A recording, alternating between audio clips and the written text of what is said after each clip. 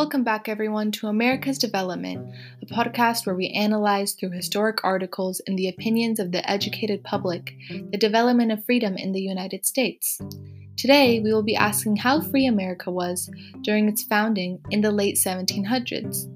We have a few articles we will be looking at from the perspective of the oppressed during that time period, and actually a few guests who will share their opinions on the articles.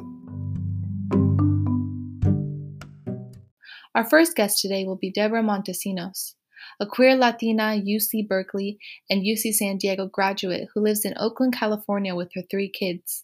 She is a nonprofit consultant for nonprofits in low-income neighborhoods across the country. Welcome to the show, Ms. Montesinos. Thank you, Sophia. Happy to be here.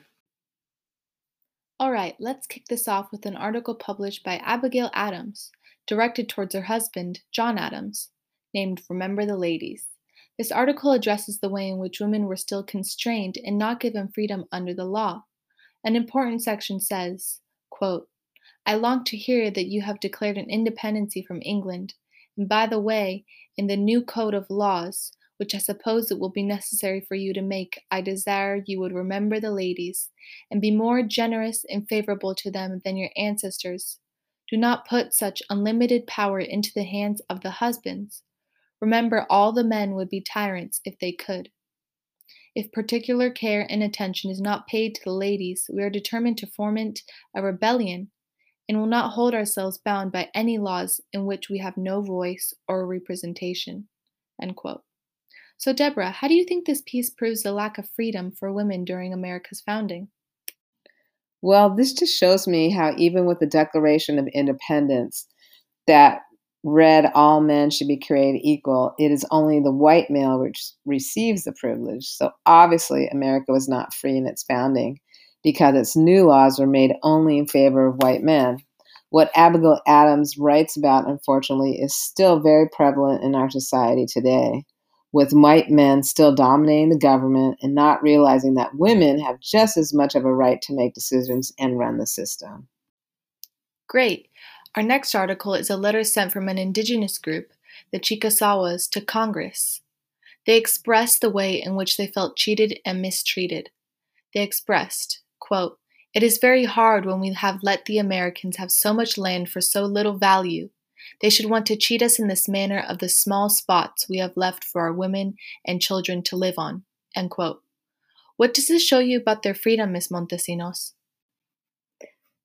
Well, again, Sophia, it just shows how the creators of the government were mainly thinking about themselves and their own success when creating it, not even thinking about those who let them use their land in the first place.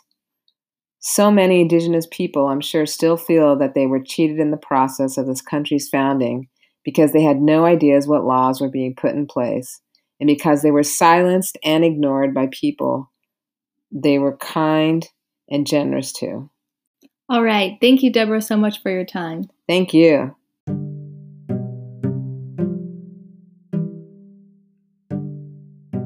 Our next guest is Diego Montesinos, a Latino-American teenager from Bishop O'Dowd High School in Oakland, California. Welcome, Diego. Thank you for having me. All right. For our final piece, we'll be hearing a few excerpts from Thomas Jefferson's notes of the state of Virginia. He wrote, quote, Black people could never assimilate because they were inferior by nature, end quote. That they, quote, felt love more but pain less, end quote. Quote, that they operate only on instincts, end quote.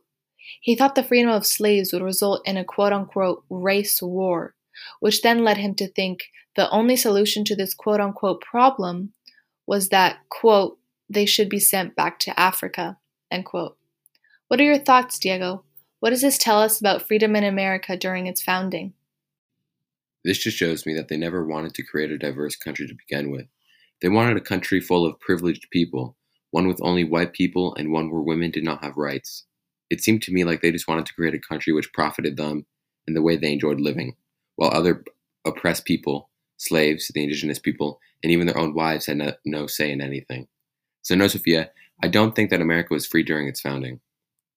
Okay, thank you so much, Diego. Of course.